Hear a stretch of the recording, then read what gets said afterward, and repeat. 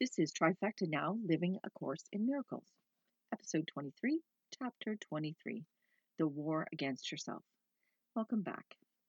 My email is trifectanow3@gmail.com. I've been receiving a few emails and I'm happy to answer anybody who has any questions. So please feel free to send me an email if you want to talk or if you want to ask me any questions or anything else.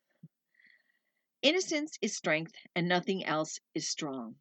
That is the exact opposite that this world teaches us. Weakness, innocence, vulnerability have all been depicted as lacking strength and appearing as less than what you should be. It is the total opposite in eternity. It is our greatest strength. It makes sense that our ego would lead us to believe otherwise. It's been wrong on almost every aspect of our lives. Innocence is a return to what was, a way back to the safety and security of nothing lacking. There is no guilt, no illusions, and no fear. Innocence is our return to love. So this starts, the introduction starts on page 485. I wrote that our travels and journeys in this world are completely and wholly up to us as to where we go and how we get there. With truth by our side, this world can only be a happy place. Our destiny and purpose lay in our understanding and willingness to not let innocence be lost to us, to look upon everything with forgiveness and love. Page 485, paragraph 1, sentence 2 says, innocence is strength and nothing else is strong. Sentence 5 says, no one is strong who has an enemy, and no one can attack unless he thinks he has. Belief in enemies is therefore the belief in weakness, and what is weak is not the will of God. Paragraph 3, sentence 2 says, the innocent are safe because they share their innocence. Nothing they see is harmful, for their awareness of the truth releases everything from the illusion of harmfulness. And what seemed harmful now stands shining in their innocence, released from sin and fear, and happily returned to love. They share the strength of love because they looked on innocence, and every error disappeared because they saw it not. Who looks for glory finds it where it is. Where could it be but in the innocent? On the next page, 486, paragraph 6, says, nothing around you but is part of you. Look on it lovingly and see the light of heaven in it. So will you come to understand all that is given you. In kind forgiveness will the world sparkle and shine, and everything you once thought sinful now will be reinterpreted as part of heaven. How beautiful is it to walk clean and redeemed and happy through a world in bitter need of the redemption of your innocence bestowed upon them. The next part on that page is called the irreconcilable beliefs. I wrote, the belief that we have no choices, that this life deals the cards and we must play what we get, that is the biggest illusion of all. Fear is at the core of this illusion. The war is simply against yourself. There are no other participants. You choose the game, the players, and the result. You hold all the cards. It seems crazy that this would be true, but is it? We create ourselves along with our illusions of ourselves and others. We can believe this, then why does it seem so inconceivable that we have the same power to choose love over fear, happiness over misery, and light over darkness? The first paragraph says, the memory of God comes to the quiet mind. It cannot come where there is conflict, for a mind at war against itself remembers not eternal gentleness. Sentence 4 says, war is impossible unless belief in victory is cherished. Conflict within you must simply imply that you believe the ego has the power to be victorious. Why else would you identify with it? On the next page, 487, paragraph 4 says, brother, the war against yourself is almost over. The journey's end is at the place of peace. Would you not now accept the peace offered you here? This enemy you fought as an intruder on your peace is here transformed before your sight into the giver of your peace. Paragraph 5 says, the war against yourself was undertaken to teach the Son of God that he is not himself and not his Father's Son. For this, the memory of his father must be forgotten. It is forgotten in the body's life, and if you think you are a body, you will believe you have forgotten it. Paragraph 6 says, the war against yourself is but the battle of two illusions, struggling to make them different from each other in the belief that the one that conquers will be true. There is no conflict between them and the truth. Nor are they different from each other. Both are not true, so it matters not what form they take. Page 488. Paragraph 7 says, what you remember is a part of you. Sentence 3 says, truth does not fight against illusions, nor do illusions fight against the truth. Illusions battle only with themselves. Being fragmented, they fragment. But truth is indivisible and far beyond their little reach. You will remember what you know when you have learned you cannot be in conflict. Paragraph 8 says, conflict must be between two forces. It cannot exist between one power and nothingness. There is nothing you could attack that is not part of you. And by attacking it, you make two illusions of yourself in conflict with each other. And this occurs whenever you look on anything that God created with anything but love. Conflict is fearful, for it is at the birth of fear. Yet what is born of nothing cannot win reality through battle. Why would you fill your world with conflicts with yourself?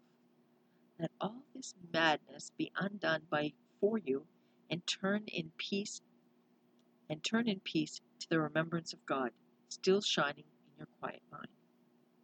On the next page, which is 489, paragraph 11 says, illusions meets illusion, truth itself. The meeting of illusions leads to war. Peace, looking on itself, extends itself. War is the condition in which fear is born and grows and seeks to dominate. Peace is at the state where love abides and seeks to share itself. Conflict and peace are opposites. The next part on page 489 is called the laws of chaos. And I wrote, these laws rule the world we made, yet they govern nothing and need not be broken but merely looked upon and gone beyond. These laws have attempted to make sense out of the senseless, and we willingly have agreed with them.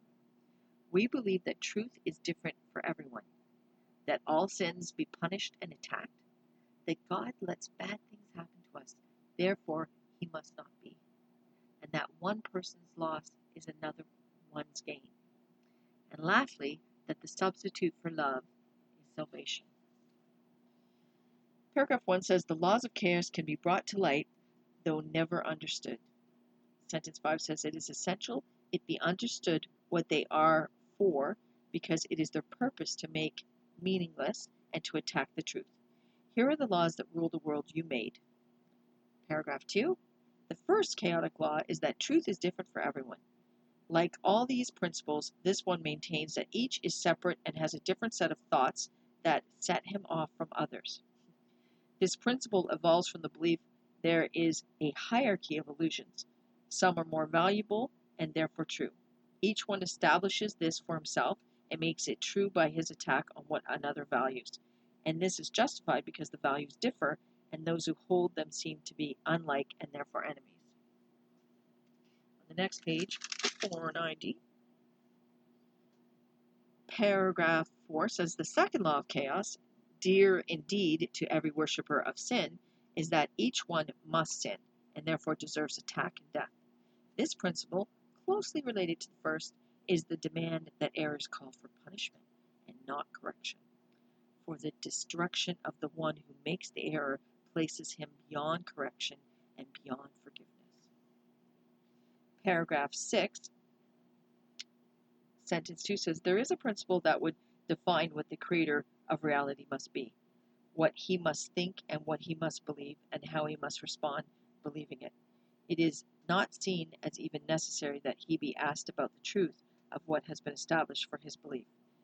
His son can tell him this, and he has but the choice whether to take his word for it or be mistaken. This leads to the third, preposterous belief that seems to make chaos eternal. For if God cannot be mistaken, he must accept his son's belief in what he is and hate him for it. Paragraph 7 says, see how the fear of God is reinforced by this third principle. Now it becomes impossible to turn to him for help in misery, for now he has become the enemy who caused it, to whom appeal is useless. Paragraph 9 on page 491, the ego values only what it takes. This leads to the fourth law of chaos, which, if the others are accepted, must be true. This seeming law is the belief that belief you have what you have taken. By this, another's loss becomes your gain, and thus it fails to recognize that you can never take away save from yourself. Yet all the other laws must lead to this, for enemies do not give willingly to one another, nor would they seek to share the things they value. Paragraph 10 says all of the mechanisms of madness are seen emerging here. The enemy, made strong by keeping hidden the value inheritance that should be yours, your justified position, and attack for what has been withheld, and the inevitable loss the enemy must suffer to save yourself. Thus do the guilty ones protect their innocence. Were they not forced into this foul attack by the unscrupulous behavior of the enemy, they will respond with only kindness. But in a savage world, the kind cannot survive, so they must take or else be taken from. Page 492, paragraph 12, sentence 3 says, and here a final principle of chaos comes to the rescue. It holds there is a substitute for love. This is the magic that will cure all of your pain, the missing factor in your madness that makes it sane. This is the reason why you must attack. Here is what makes your vengeance justified. Behold, unveiled, the ego's secret gift, torn from your brother's body, hidden there in malice and in hatred for the one to whom the gift belongs. He would deprive you of the secret ingredient that would give meaning to your life. The substitute for love, born of your enmity to your brother, must be salvation. It has no substitute, and there is only one, and all your relationships have but the purpose of seizing it and making it your own. Paragraph 13, sentence 5 says, these are the principles which make the ground beneath your feet seem solid, and it is here you look for meaning. These are the laws you made for your salvation. They hold in place the substitute for heaven which you prefer. This is their purpose. They were made for this. There is no point in asking what they mean. That is apparent. The means of madness must be insane. Are you as certain that you realize the goal is madness? On the next page, 493, I went right to the bottom. Paragraph 19 says, there is no life outside of heaven. Where God created life, there life must be. In any state apart from heaven, life is illusion. On the next page, 494, at the top of the page says, at best it seems like life, at worst like death. Yet both are judgments on what is not life. Equal to their inaccuracy and lack of meaning, life not in heaven is impossible, and what is not in heaven is not anywhere. Outside of heaven, only the conflict of illusion stands, senseless, impossible, and beyond all reason, and yet perceived as an eternal barrier to heaven. Illusions are but forms. Their content is never true. And on page 494 at the bottom, paragraph 22 says, brother, take not one step in the descent to hell, for having taken one, you will not recognize the rest for what they are, and they will follow. Attack in any form has placed your foot upon the twisted staircase that leads from heaven. Yet any instant it is possible to have all this undone. How can you know whether you chose the stairs to heaven or the way to hell? Quite easily. How do you feel? Is peace in your awareness? Are you certain which way you go? And are you sure the goal of heaven can be reached? If not, you walk alone. Ask then your friend to join with you and give you certainty of where you go. The next part on page 495 is called Salvation Without Compromise. I wrote, What you give, so shall you receive. Those words are so important to our understanding of the relationships we have in this life. Salvation is complete and available to anyone at any point in time. It has no prerequisites, nor does it require that you give something up or make a compromise. Compromise, by our definition, means that you accept but part of what you want and give up the rest. Forgiveness, for example, cannot be withheld a little. You can't slightly forgive someone. It doesn't work that way. And if you think it does, it's not forgiveness you offer, it's guilt. Page 495, paragraph 2, sentence 5 says, withhold forgiveness from your brother and you attack him. You give him nothing and receive of him but what you gave. Paragraph 3 says, salvation is no compromise of any kind. To compromise is to accept but part of what you want, to take a little and give up the rest. Salvation gives up nothing. It is complete for everyone. Sentence 6 in paragraph 3 says, it is denied where compromise has been accepted, for compromise is the belief salvation is impossible. It would maintain you can attack a little, love a little, and know the difference. Thus, it would teach a little of the same can still be different, and yet the same remain intact as one. Does that make sense? Can it be understood? Paragraph 4 says, this course is easy just because it makes no compromise. Yet it seems difficult to those who still believe that compromise is possible. They do not see that if it is, salvation is attacked. Sentence 5 at the bottom says, forgiveness cannot be withheld a little, nor is it possible to attack for this and love for that. Next page, 496 at the top says, and understand forgiveness. Paragraph 5 says, those who believe that peace can be defended and that attack is justified on its behalf cannot perceive it lies within them. How could they know? Paragraph 6 says, mistake not truce for peace, nor compromise for the escape from conflict. To be released from conflict means that it is over. The door is open, you have left the battleground. You have not lingered there in cowering hope that it will not return because the guns are stilled an instant, and the fear that haunts the place of death is not apparent. There is no safety in a battleground. You can look down on it in safety from above and not be touched. But from within, you can find no safety. Not one tree left standing will shelter you. Not one illusion of protection stands against the faith in murder. Here stands the body torn between the natural desire to communicate and the unnatural intent to murder and to die. Think you the form that murder takes can offer you safety? Can guilt be absent from a battleground? Above the battleground, that's at the bottom of page 496, I wrote, heaven is wholly true, no differences enter, and what is all the same cannot conflict. The only way to overlook the battleground and stop the illusions of differences is to seek heaven here. Only a purpose unifies, and those who share a purpose have a mind as one. In paragraph 1, sentence 2 says, the fear of God is fear of life and not of death. On the next page, 497, paragraph 2, sentence 4 says, so will they be to those who see God's Son as a body, for it is not the body that is like the Son's creator, and what is lifeless cannot be the Son of life. How can a body be extended to hold the universe? Can it create and be what it creates? And can it offer its creations all that it is and never suffer loss?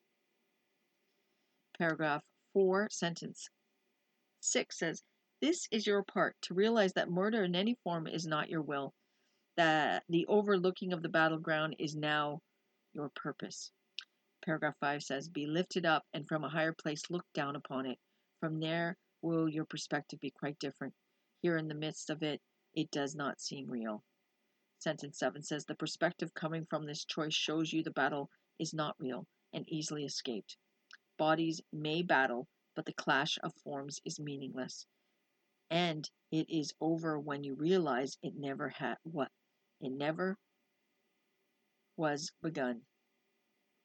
How can a battle be perceived as nothingness when you engage in it? How can the truth of miracles be recognized if murder is your choice? On page 498, paragraph 7, sentence 4 says, only a purpose unifies, and those who share a purpose have a mind as one. The body has no purpose of itself and must be solitary. From below, it cannot be surmounted. From above, the limits it exerts on those in battle still are gone and not perceived. The body stands between the Father and the heaven he created for his Son because it has no purpose. Paragraph 8 says, think what is given those who share their Father's purpose and who know that it is theirs. They want for nothing. Sorrow of any kind is inconceivable. Only the light they love is in awareness, and only love shines upon them forever. It is their past, their present, and their future, always the same, eternally complete and wholly shared. They know it is impossible their happiness could ever suffer change of any kind. Perhaps you think the battleground can offer something you can win. Can it be anything that offers you a perfect calmness and a sense of love so deep and quiet that no touch of doubt can ever mar your certainty? And that will last, and that will last forever? That is the end of chapter 23 in A Course in Miracles. The body has no purpose of itself, therefore stands alone. A common purpose leads to a common goal. With this, we will find what we want. With this, we will find that we want for nothing. That we lose nothing but gain a perspective that erases sorrow and dismisses pain. Joy and love reside here, and once we find our way, there will be no reason to want to go back. This is our journey. Keep finding your way. Have a purposeful week. And until next week, always love, Denise.